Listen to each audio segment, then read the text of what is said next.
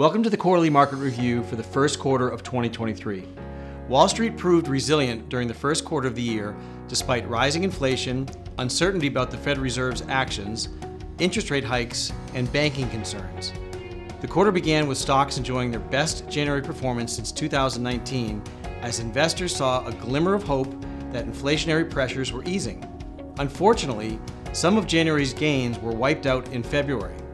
March proved to be a volatile month, with stocks riding a roller coaster for much of that period. Ultimately, stocks ended March higher, led by the Nasdaq up 6.7%, followed by the S&P 500 up 3.5%, the Dow up 1.9%, and the Global Dow up 1%. The small caps of the Russell 2000 down 5%, ended March lower. Overall, equities closed the first quarter higher.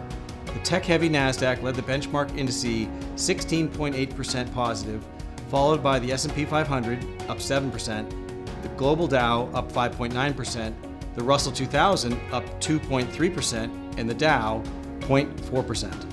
You shouldn't rely on this information as financial advice. Don't hesitate to call us to get answers to questions about how market changes might affect your own portfolio.